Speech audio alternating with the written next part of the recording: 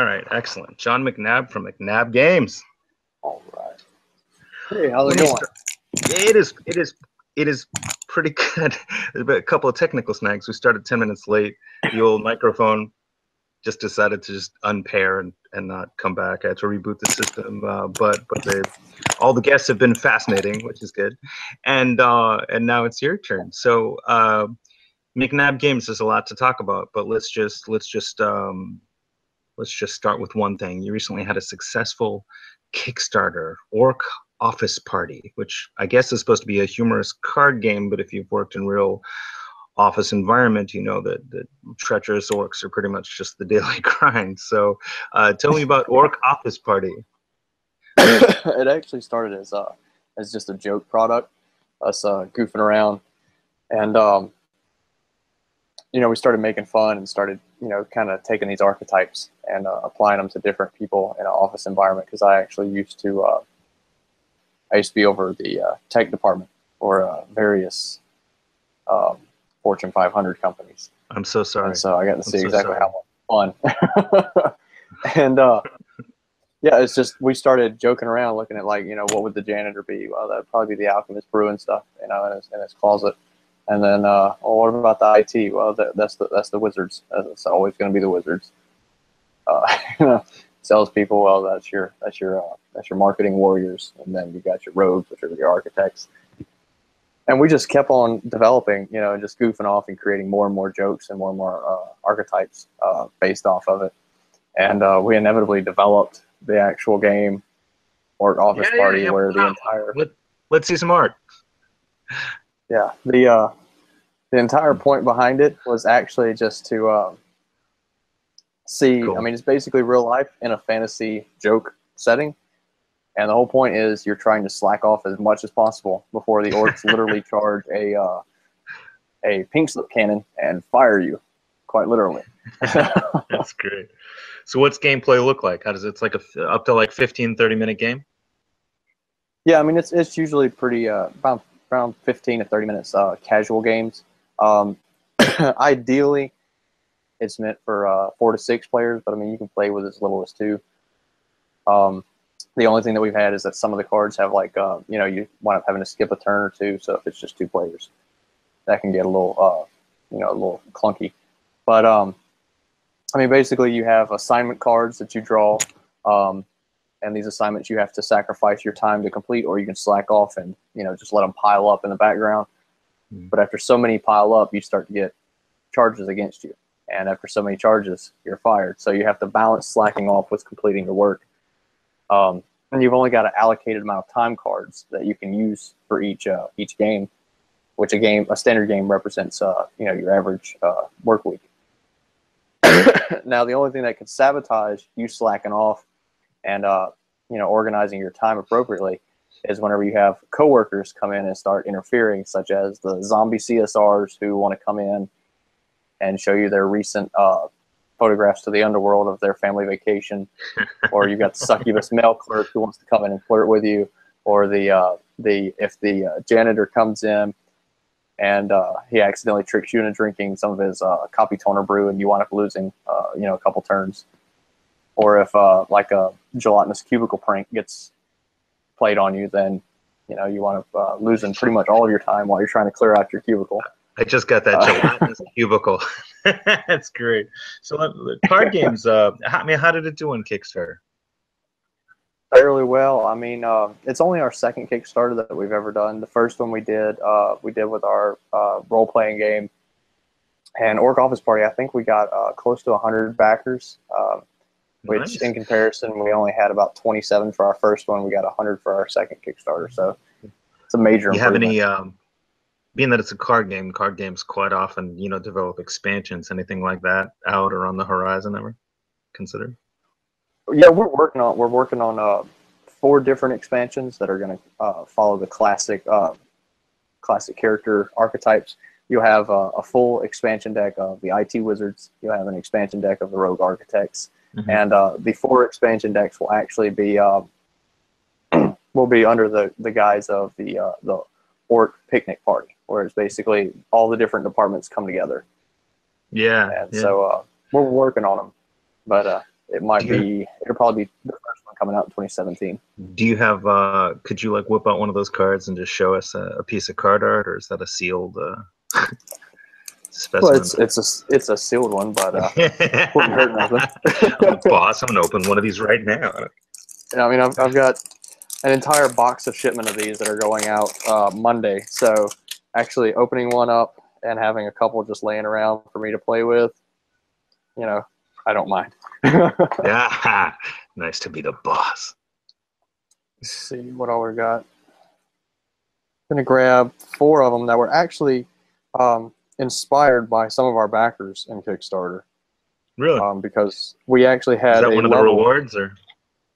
Yeah, we had a high-level reward tier that not only would these individuals receive a copy of the card game, as well as a poster, they also got their likeness added into the card game as a playable employee. And so whenever you get the game, you have your 4 classic employees here. You have your rogue architects. Mm-hmm. Oh, yeah, I see that. You have the sales team warriors. You have the IT wizards. And you have the accounting clerics. Show the sales team. Where's again the picture froze? I didn't see it. The sales team warrior. Yeah. And you could choose, you can choose one of those 4 as your primary employee card. So you could play as one of those 4. And they each have a different ability that can either help you in gameplay by surviving different things, or can harm other players depending on what you're playing with. That's great. Well, you have regular content always coming out for your RPG game, Morgellad. Yeah. Tell us about Morgellad. What's your elevator pitch? Well, Morgellad actually, it's one of those things that started whenever I was a kid, and it just developed onward. And one day, our entire game group said, "You should publish." And then my wife said, "You should publish." And then a couple other people said it. And I said, okay, and that started me down the entire road of self-publishing. So you're suggestible. You're suggestible. Yeah. If enough people tell me it's a good idea, I might just try it. Do it. Excellent. So you have you have a starter book available online, right? Yeah, the starter book is actually available. It's free for download. We've actually got various different formats of it in physical copy as well for sale. We have the standard 6x9 digest format in paperback and hardback, as well as a full 8x10 hardback and paperback. So tell me about Morgellad. What it is essentially is a 4d6 system.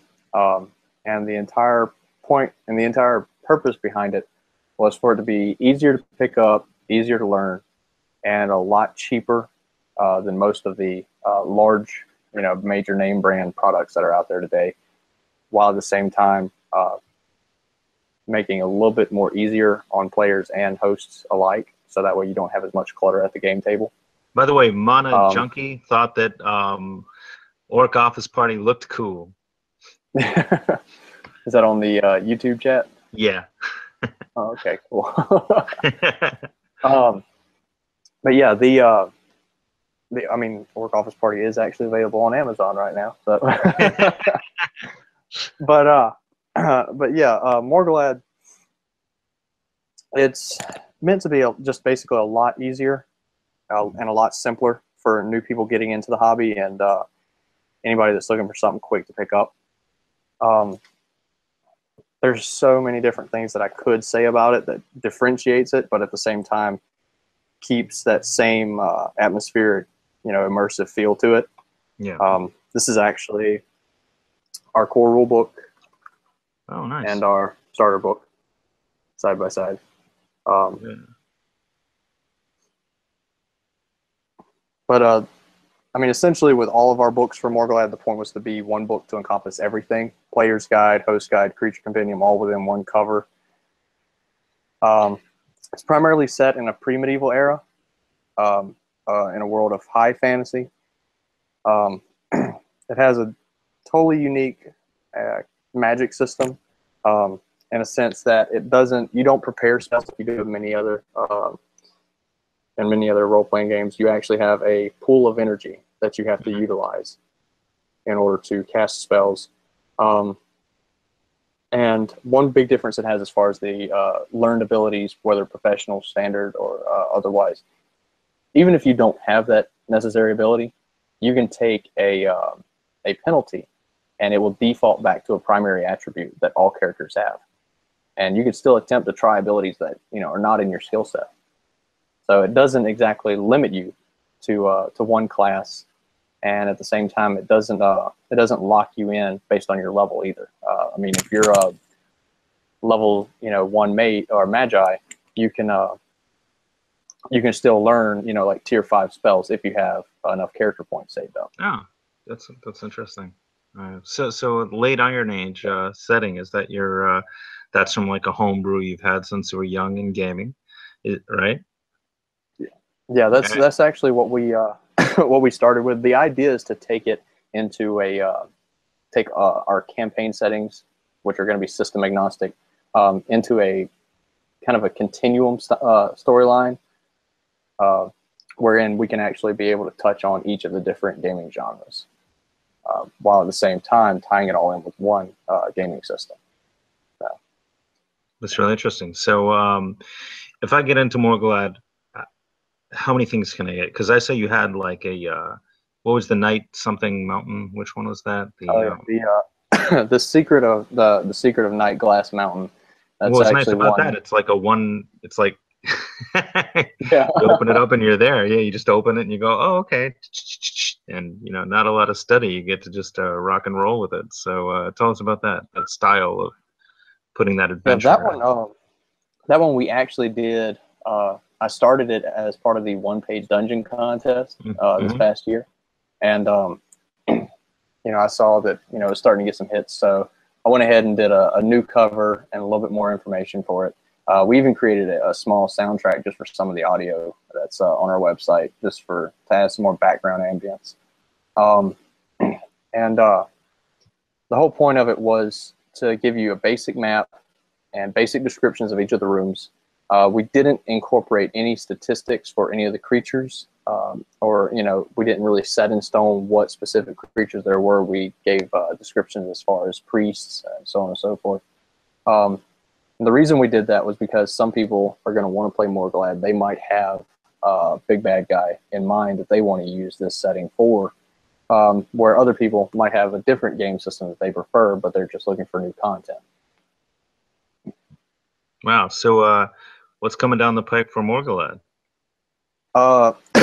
Right now, we actually have one of our first adventure modules that we're releasing, and we're actually going to be openly playtesting it tonight here at AetherCon, starting I think at about 5 p.m.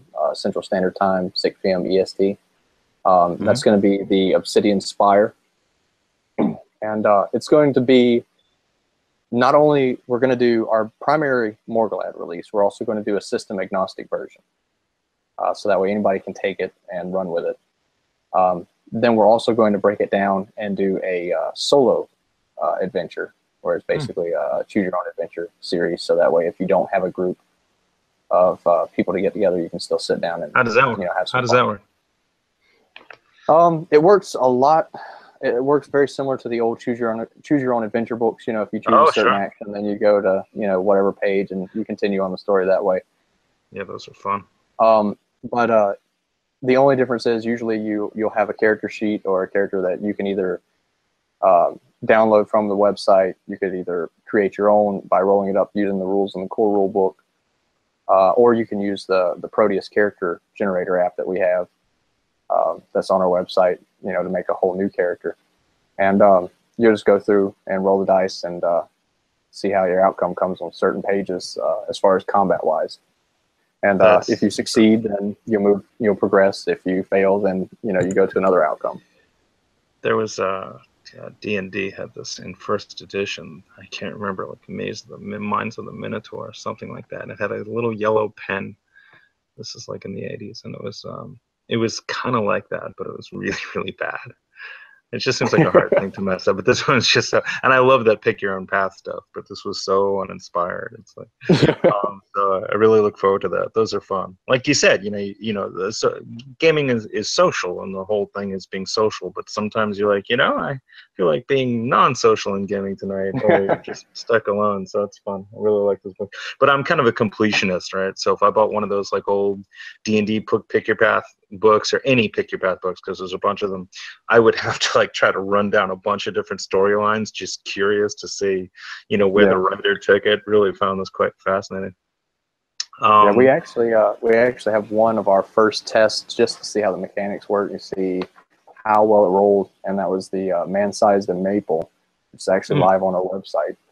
You can just kind of click through it, and it's just basically a text-based adventure that operates in the same fashion. I think it even gives the experience and rewards and so forth. So that way, at the end of the story, you can either upgrade your character or downgrade them, depending. Yeah, and that website is. That was over at sorry. No. That was over at Morgulad.com. Mm-hmm. If you actually click on the new to Morgulad section, there's a little drop down that says play now, and that'll bring you right to it. And it'll give you a list of options of some pre-generated characters to use. And then it also has a little link for a handy little dice roller too. Sure. You also have 2 very brief converter manuals, one for what looks like old school D&D and another for 3.5.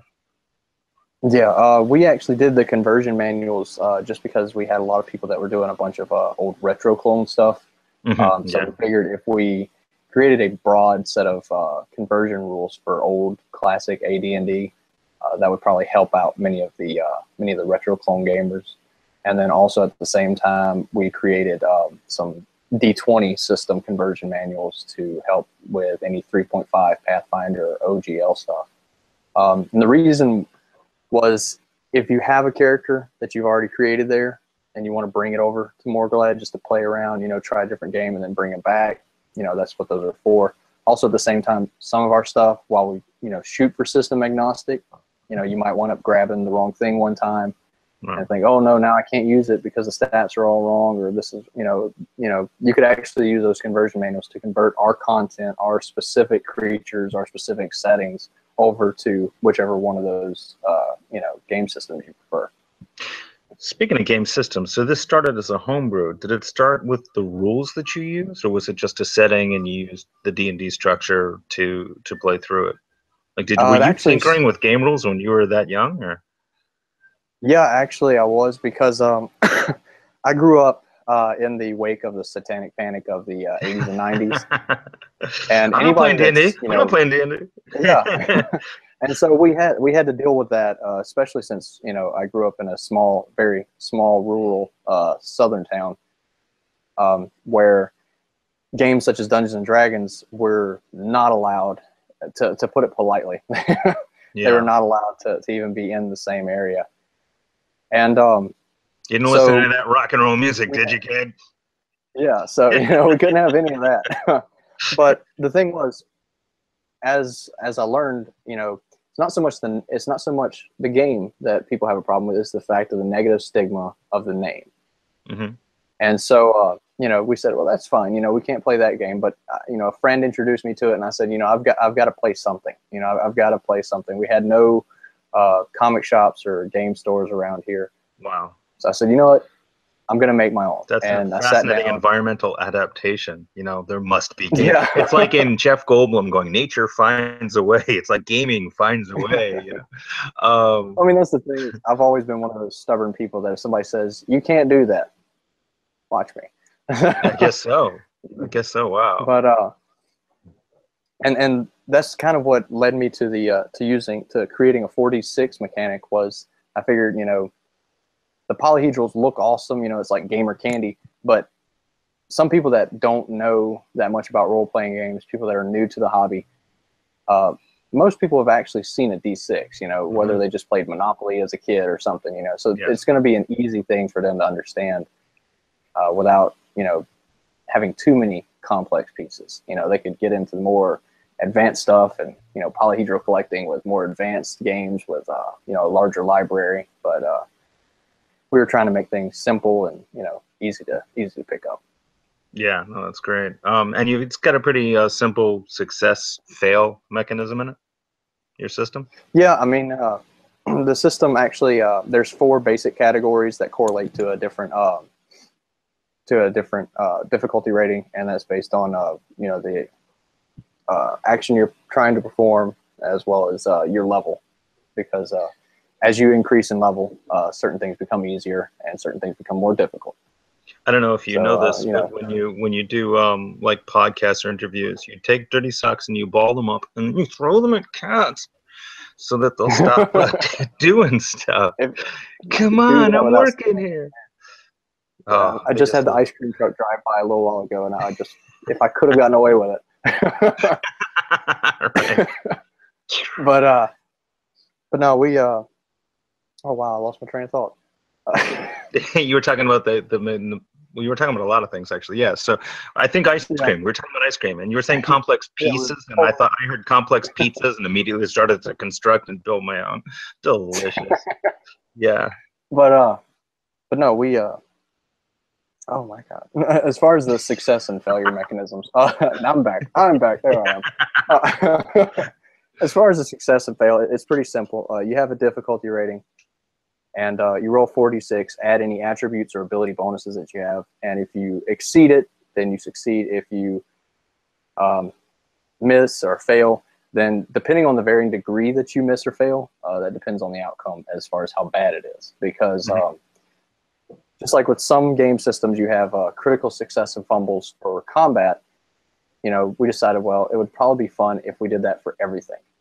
Yeah. If you create a critical success for, I'm going to try and jump across that ledge. Okay, well, you do it in such an awesome manner. You cut like 3 flips, wave at the guy below you, wink to the girl on your left, and you land, Yeah, that's always how that works out for me. Yeah. Whereas if you fail so miserably, you're not even going to get more than 2 feet off the air. You're going to trip, fall in the hole, and you're going to look like an idiot doing it. Yeah, you broke your eye. I gotcha. Yeah, and I mean, we tried to make that as simple while still making it fun and humorous, adding some of that to it. But at the same time, we wanted to not restrict our players. We wanted them to be able to completely customize everything. Mm-hmm. So, you'll have a rogue that comes in and he can just scale a wall and get over to the other area. Some other classes might not be, they don't have access to that type of skill set. So, are we supposed to just leave them stuck on the other side to devise another method, or can they attempt to try it? In that situation, if they don't have the skill set, you add like a 4 or 5 point penalty. Let them have at it, based on whatever the root attribute is for that skill set. Sure. And if their attribute is high enough, they have a chance of actually learning things that are not in their skill set. Yeah, I really like that. I like that when I played in certain indie games, have a similar mechanic. It makes it a lot of fun. Do you demo Morgulad at cons or other games?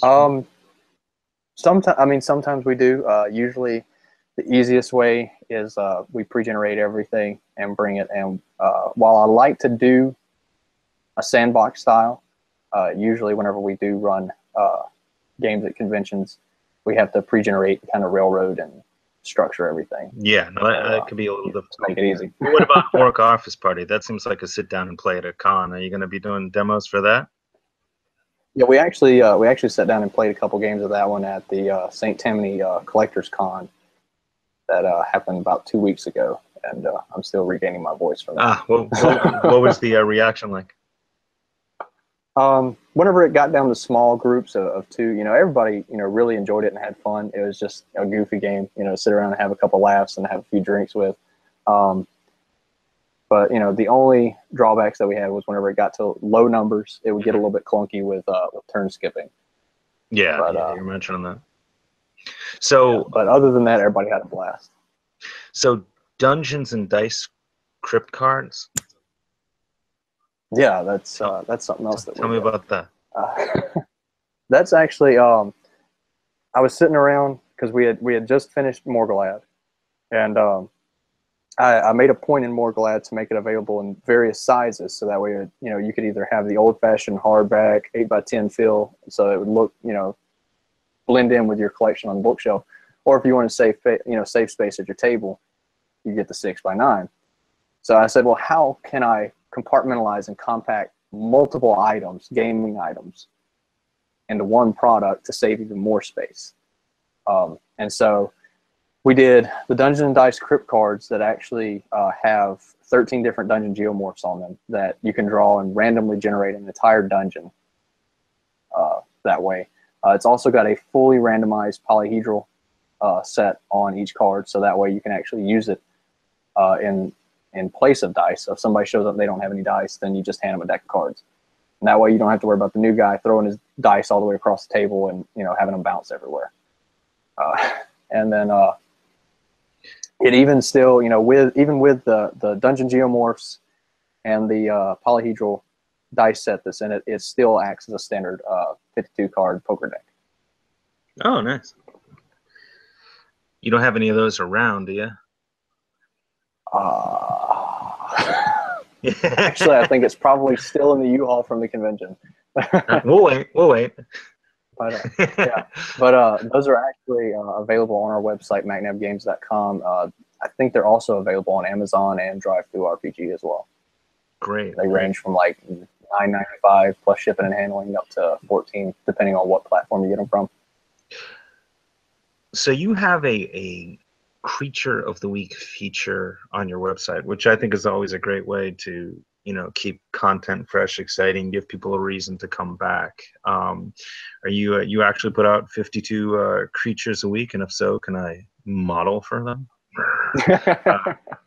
Do you have like 52 a year? Is that the plan there? Or? Yeah, we actually we actually did the full 52 a year, and it's a lot more work than people think it is. Oh, yeah, it is. It's one of the things that I thought would be really fun to showcase some of the custom creatures, because with any role-playing game or any new system, you know, people are always going to look weary about it and say, okay, well, it's just another bunch of mechanics. I don't want to learn new stuff. I just want the content. Mm-hmm. And so it's a way for us to showcase the content. People can pick up just what they want. They can go in and, you know, kind of hand select the few pieces they want to actually bring to their game system. And while at the same time, kind of showing off some of our different artists that we've worked with in the past and giving them a little bit of credit too. That's great. So I notice you have submission rules, and I want to talk about the digital marketplace that you've got going on, because that's pretty fascinating, you know, because a lot of people who love RPGs are also aspirational, you know. I mean, you or I we didn't just play them, we wanted to create them, you know, and yeah. but when it comes to submissions, can people submit? I mean, you've got a pretty tight product line. It's a strong product line, but there's like a few products. But I notice submission rules. So do you take submissions for Creature of the Week? Is that the kind of thing you would outsource to new or established artists, or is that just all in-house? Yeah, I mean, we actually accept commission and submissions. We have a couple different platforms for doing so. We have, you know, we've done a couple collaborations as far as short stories, not entirely related to role-playing games. And in that state, usually we'll publish, you know, up-and-coming authors who are looking to submit stuff. For things such as tell me more about tell me more about the storyline. Oh, well, we've done a few short stories. We had one lady recently who did some romantic fiction. You know, it's outside of the role-playing game. And, you know, I figured, well, you know, we've got a platform. We've got a publishing platform. We may as well utilize it to help get her stuff out there on Kindle and, you know, all the other different platforms that you can find, such as DriveThruFiction, things such as that. Mm-hmm. So we worked on some co-author royalty agreements where we break down, and whoever does, you know, we break it down into percentage of how much work is involved with each person. And we set it up to where they receive their royalties as such. Now, our website does actually have a digital marketplace on there. We do like to release system agnostic content. We're not entirely, locked down to that. So if anybody has any real gaming related content, they can come to our website, and on our site, all sales, the publisher or the vendor receives 90% commission, which is actually a good deal higher than most other digital marketplaces out there. Yeah. The only reason that we even hold the 10% commission that we do is just to maintain and keep the site up and running. Sure. So that sounds like a philosophy there. You just want to get good product out there, and that's cool. So what's it like being a distributor? You got many takers on that, or is it really a new digital marketplace finding its legs? We're more new. I mean, we just started we just opened up the digital marketplace this year. So we've had a couple people that have come in.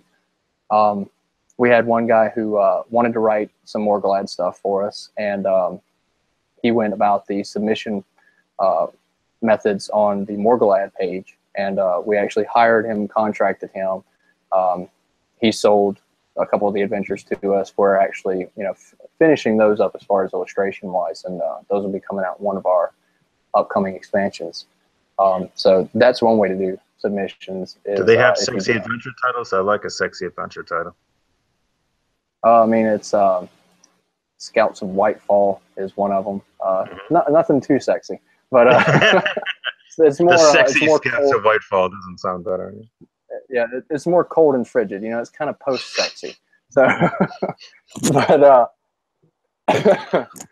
but we just have various ways for artists and creatives to actually get their stuff out there, and that's the main thing. Is I wanted to help out as many people as possible, because when I went about the path of self-publishing, it was very confusing.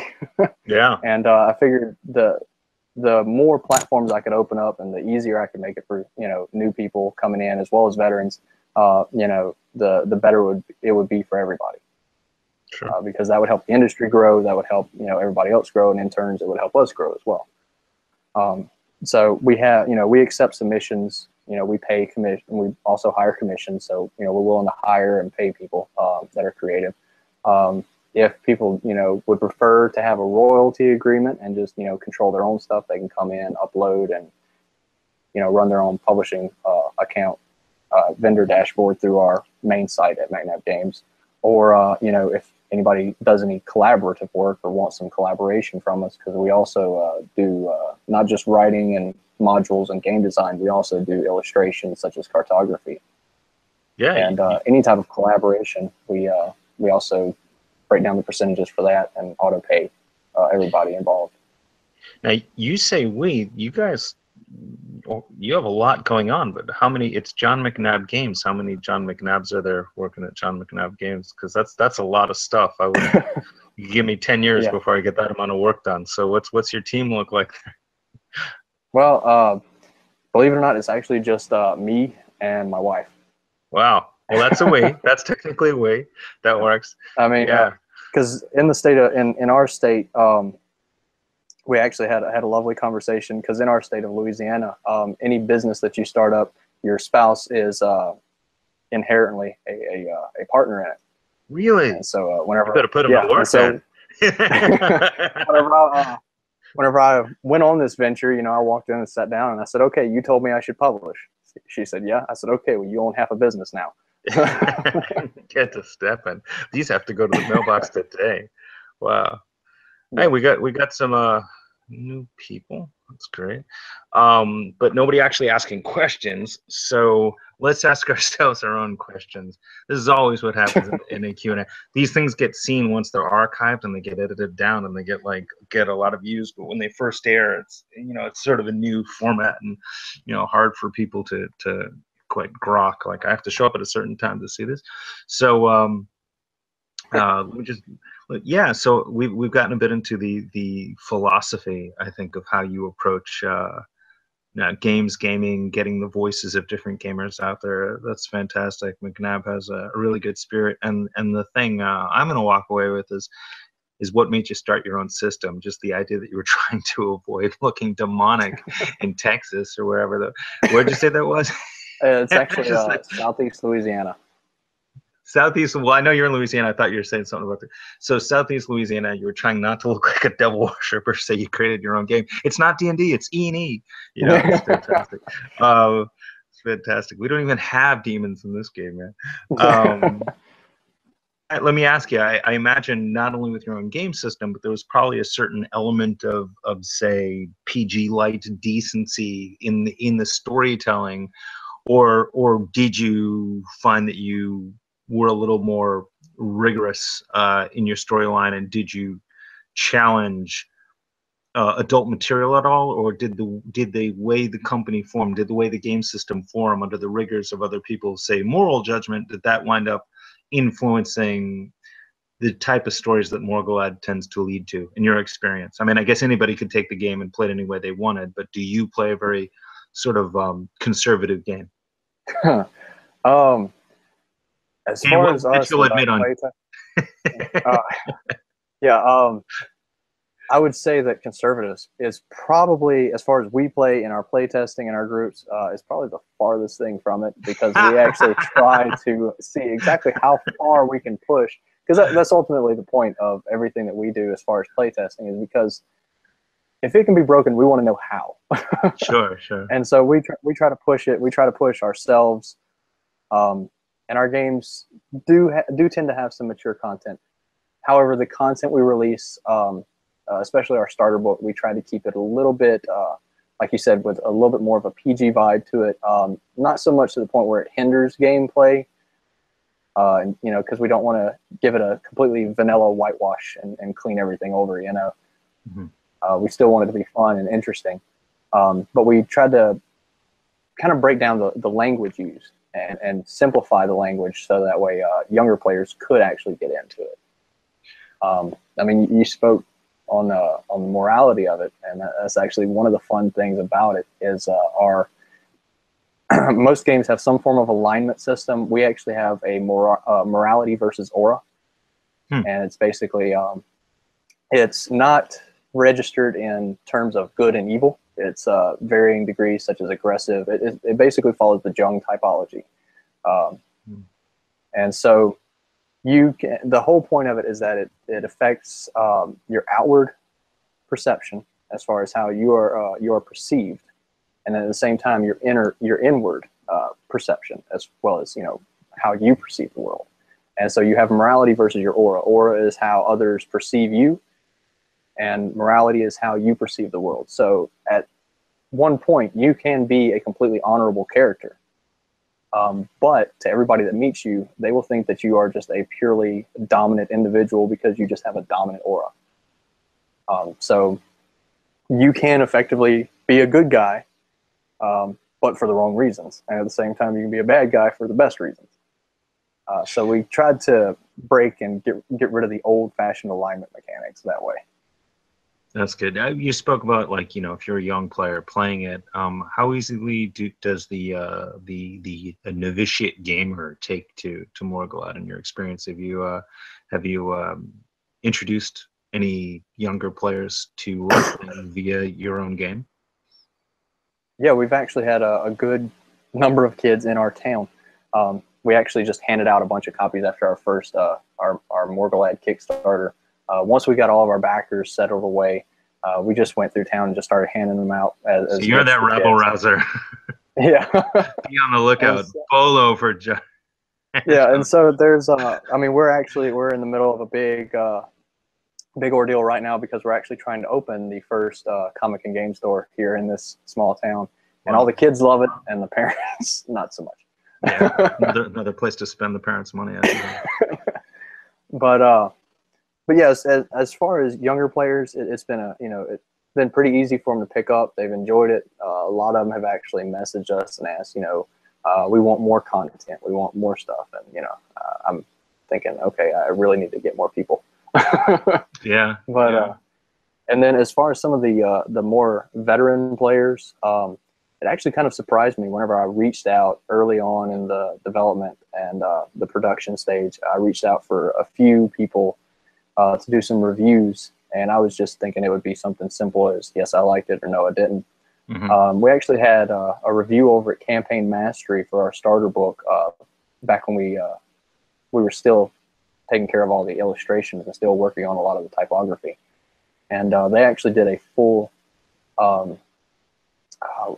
statistical breakdown of the game's mechanics, and they actually looked at how the bell curve managed to run for the 4D6 system over the length of all the different levels. Wow. And they said that surprisingly enough, the statistics, they found it difficult that we found a way to make 4D6 operate on the same statistical bell curve as the D20 system. Wow. So are you a numbers guy? Are you great at math? Or is that, did you just luck into brilliant? I kind of lucked out. I'm not going to say that I sat down and did. I came up with some equations. I had to for the conversions. Sure. But I've always been fairly decent at analytical problem solving. Mm-hmm. So it just worked for that moment. It worked for that issue, and I found a way to kind of make it hit a broad spectrum. Right. I didn't think it was going to have that type of, I guess you'd say, length to it, or depth to it. I didn't think that anybody would go that in detail in looking it over, but the fact that they did, and as far as numbers wise, it's solid. That definitely made me feel a lot better about the product as a whole, especially with it being my first published product. Yeah, no, it's amazing. When did you first publish Morgul Ad? The first official publish, we actually released it for Kickstarter back in late 2014, about mid to late 2014. We did our first Kickstarter because we had planned on bringing in a whole slew of artists. We had really over budgeted the first Kickstarter that we scheduled. That's what people do. That's what everybody does. And it was actually Eric Tinker from Tankar's Tavern actually did a review of our Kickstarter, and he started listing, this isn't going to work, this isn't going to work, this budget's way too high, and he did a review which was an honest review. It wasn't, there wasn't anything negative or rude about it. It's just the fact that he went through and he deconstructed what we didn't know about the funding platform for Kickstarter. And I looked at that, I pulled our first one, and I read through and I saw what he had mentioned. I said, okay, well, he's got a good point. He knows more about the Kickstarter game than we do at that time. And we reconstructed a new Kickstarter, which released in November of 2014, based off of the suggestions he gave in his review, and it was actually ultimately successful. And that funded with 27 backers? Yeah, it was around 27 to 30 backers. Which because it was a very low cost production at that point. We had actually done most of the rules mechanics. Most of the writing was done at that point. So basically, I did all the writing pro bono before we even did anything. And all the money that we raised went straight to the artists that did the artwork, and then to the actual printing costs and shipping to the backers. By the time you had your second Kickstarter, which had many more backers, Orc Office Party, how were you that much more disciplined in figuring out what it was going to cost ahead of time? Did you have the right numbers plugged in for that take? That second? Yeah, we actually did a lot better that time. I actually invested a large bit of my own funds to pay a lot of the artists up front because I didn't want to be the guy that went to artists and said, hey, work for me, you might get paid. Sure. So I took my own private funds and hired a couple artists to do some preliminary work prior to releasing anything on Kickstarter, so that way people could get a sample of what they would be seeing. Artists around the world are cheering you right now. Well, I mean, there's been times in my life where I've worked 4 jobs to be able to pay the mortgage and everything. And if somebody came up to me and asked me to work for free, I probably wouldn't be the most civil individual. So I can't expect others to go through that same situation. So we privately funded, a large portion of everything that's on the Kickstarter page before we even launched anything. And we had done all of our market research, and everything went off without a hitch. Everything worked out perfectly. The only problem that we ran into with our Kickstarter was About 2 weeks after our Kickstarter ended, the United States Postal Service actually increased their flat rate shipping rates. Wow. And so if it was just 27 backers, it wouldn't have been too much of an issue. But we have 100 backers, and mind you, a decent portion were actually international backers, because we actually opened this one internationally. And so and so I had to take on quite a few commissions, which actually pulled me out of the public light for quite a while. And I'm still fighting to try and get back there and, you know, make all the backers, make sure they're happy and make sure that they've got their products on time.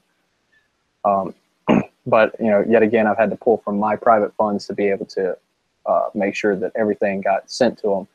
A few backers asked me, they said, well, if the rates increase, we don't mind covering it. I said, yeah, but we had a, you know, pre-existing, you know, agreement. And I you know, that falls on the same philosophy. I can't expect people to pay more than I would. You know, I can't expect somebody to, you know, support something and then turn around and I ask them for more. You know, I wouldn't feel right doing that. So I pulled from my own funds what little I did make off of Orc Office Party, actually went and turned around and went right back into shipping. Yeah. So now, being that it's just you and the missus, and you've got this whole product line, and you've just had to go through all of these expenditures just to, you know, do right by customers, which can be very hard, especially when Kickstarter's involved. You know, you gotta be really dedicated. What are the chances of you trying Kickstarter again anytime soon with any of your? I'm sure you have ideas.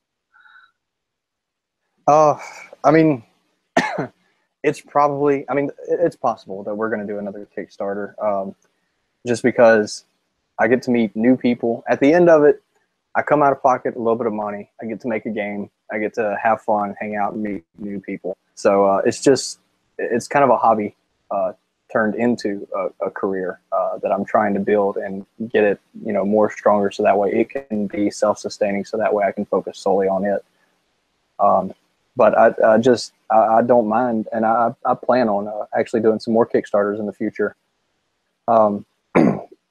Just over time, I'm learning the more and more prepared you are prior to kickstarting, the easier the entire outcome is going to be. Lesson learned. Yeah. So the more money you can invest up front, the easier it's going to be on the back end. Yeah. So yeah, I'm all for it. Just because even if nothing else, even if I don't make any profit or anything off of it, which don't get me wrong, it would be great to make money, but even if I don't, just the act of meeting all the new people in the community and actually getting to discuss and meet some of the established people that I have over the past few years has totally been worth it. Yeah, well, art for art's sake. You're a creator. You're bringing great things to the world, and somehow finding a way to break even is quite the accomplishment. Most of us just pay money for the RPG interest, you know.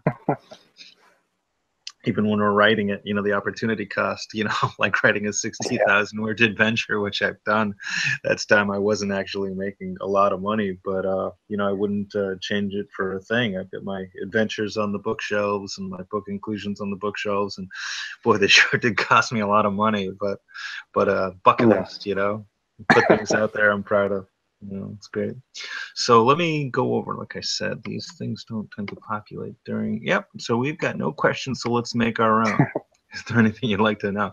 I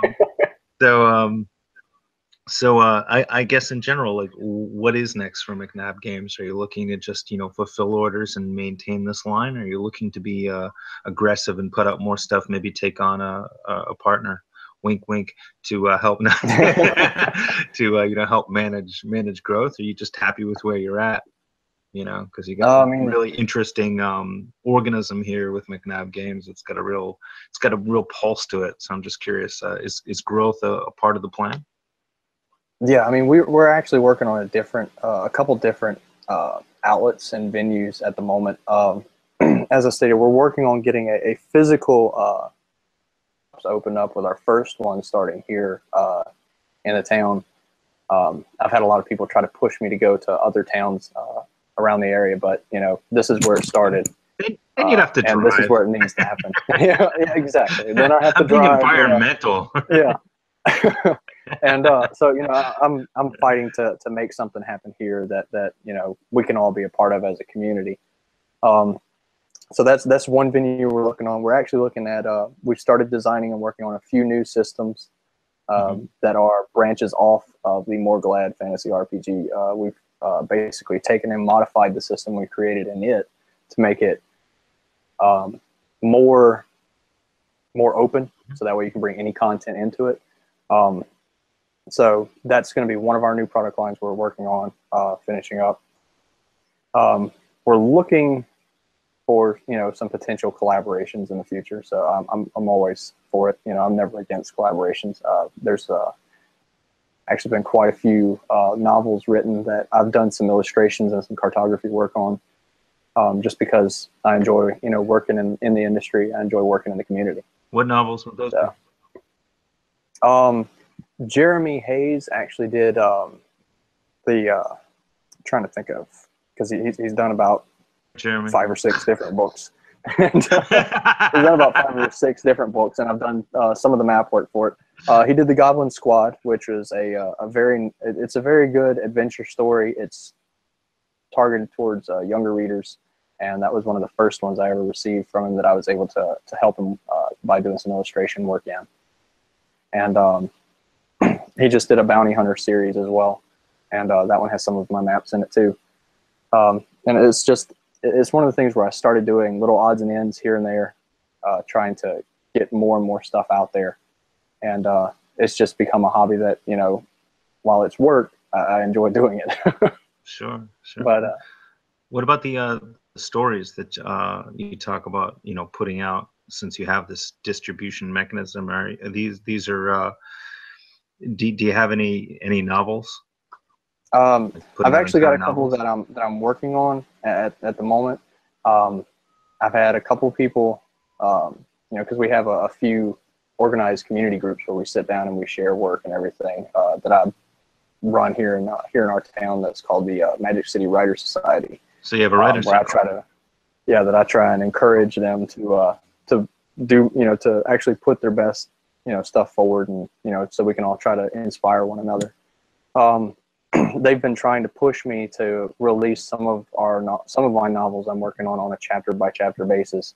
The only reason I haven't at this point is because one, the time involved, and two, wasn't sure you know, how well it would be received at this point, because I don't know how well people would pick up a new novel from someone they don't know, and, you know, pick it up by chapter basis. But that'll probably be coming in the next, probably in the first quarter of 2017. Did you ever consider doing a chapter a month release? We might wind up having to do something like that, because we've actually got 4 different storylines that actually run throughout the realms of Morgulad that have actually I've written as backstories for NPCs and various characters, and I started writing backstories for them, and ultimately they kind of took the pen and they ran, you know, and did their own thing with it, and I just, you know, kind of sit there and write it down for them. Yeah, writer circles are great. I got enormous breaks by being a part of writer circles and having some people in them be more experienced and more connected, and getting critiques and having people collaborate and support. I mean, I can't recommend enough, if you're an aspiring author or a game designer or anything, get involved in either an art lab or a writer circle, whatever your creative bent is. It's pretty incredible, and it sort of backs up. You've got a real sense of community, it seems, in everything you do. Everything is sort of flavored by the town, you know, and you know, either pulling from the surrounding resources or giving back to it. Do you sort of run this writer circle, or do you help administrate it? Usually I moderate it. Yeah. We usually keep it open at the public library, and we were trying to move that to our physical location, which we're currently in a I guess kind of a mediatory stage, just between us and the local city council. Basically, to put it in perspective, everybody who's seen the movie Footloose just replaced Kevin Bacon with Gary Gygax, and you have our town. So that's so fun. I was actually going to say that earlier when you were talking about the town, and, like, you know, this isn't D&D. I was thinking it's the Footloose town for gaming, you know. John Lithgow That's going, exactly is that a what it funny was. looking die? Xander. Oh man. But yeah, so you know that's pretty much where we're at with. I mean, I'm just I can't. I'm one of those people I can't stand to stagnate. And I Yeah. always have to be working on something because it's I have pretty high anxiety. But most creatives have that, and so Yeah, no, it's it my doesn't way shut of off. working and Do you ever stop thinking? Do you getting ever it stop? under control. Because some people are capable of like thinking of nothing, and that what doesn't happen to me during the day, and it certainly doesn't happen to me when I'm trying to go to sleep. Racing thoughts, they call them. Yeah. So does your brain ever shut down, or is it always the next idea? Are you a scribophile who writes down every idea, or? Well, I've gotten into the habit that I have to keep some form of either notepad or some sort of list Or pad you'll on my try to phone hold or on to it? something. Did you ever were you ever outside without anything and you just had to create like a mnemonic device to sort of sing song a couple of keywords that would make you remember the 6 ideas you had for the 2 hours you were away? Yeah, Yeah. usually I came up with an interesting idea of basically creating a character, and the character has these 6 items in his backpack, and that's how we correlated to the 6 ideas. And so, That's it. but, That's funny. I knew but yeah, it. my brain doesn't ever turn off. The neurologist actually says that even when I'm sleeping, it's working. So, That's great. All right. Well, but it is 4:57. We have filled up a full hour, which is fantastic. So if people want to check you out, they could just, in case anybody's tuning in late, give them all the contact info. you can find everything. I mean, literally everything is linked over at macnabgames.com. You can reach me directly at johnm@macnabgames.com. You can find us on Amazon, on Kindle, on DriveThruRPG, DriveThruFiction. We have Morgalad.com specifically for our fantasy role-playing game. We have CreatureAweek.com, which is also accepting commissions. So if somebody wants to write up any college, you put it out there, by all means, you can create an account, apply to become a vendor, and we'll release that. We'll usually approve them within 24 hours. And that Creature Week thing, that's on a website. That's a great way to break into RPG authoring. I know a couple of writers who took their lumps coming up that way. A couple of monster makers and short adventure makers like Mike Wellham and Adam Daigle, and they Adam works for Paizo, and Mike has gone on and just done so many things as well. And it started off with making creatures and just getting creatures seen online. So it's a great avenue to try to push yourself to just create one perfect creature, take a little constructive criticism from the site owner, the editor, and just keep pushing, keep working at it. And like I've seen whole RPG careers spring up just around the Creature Week type thing, Yeah, and that actually, Justin Andrew Mason actually works with the Adventure Week group, and I didn't know about that until Jonathan Nelson. Yeah. Yeah, and we were having a staff meeting one time on Aethercon, and I saw his name pop up, and I said, "Oh, okay, well, somebody else is in the weekly deal." I'm gonna now invite in the next two fellas. Let's get Catalyst Game Labs. I just sent them the invitation. I probably should have done it like 2 minutes ago. They're gonna be so mad. Look at this guy. Thinks he can bite his last second. Okay. So yeah, they should be coming in. I'm not actually, so I was explaining to the last group, I'm not actually shutting down anything here. I'm just going to leave it running because best we don't mess with it. So if people see behind the curtain all the machinery moving, it really doesn't matter. Better that than losing an hour of talking, because this is recording everything. It's going to be edited and it'll be edited by professional video editors and put up, and everybody will be able to see it. And thank you so much. Most would be playing me. So. Yeah, McNab Games is really, really interesting. Thank you for sending stuff. I was digging into the Morgalad, and it's really interesting. And I really appreciate the PDFs. It's exciting, and I wish you the best, sir. Let's stay in touch. Thanks so much, man. Thanks for having me. It was a blast. I didn't think it was going to go that fast. Thanks, man. All right. Take it easy, John. All right. Bye. Bye.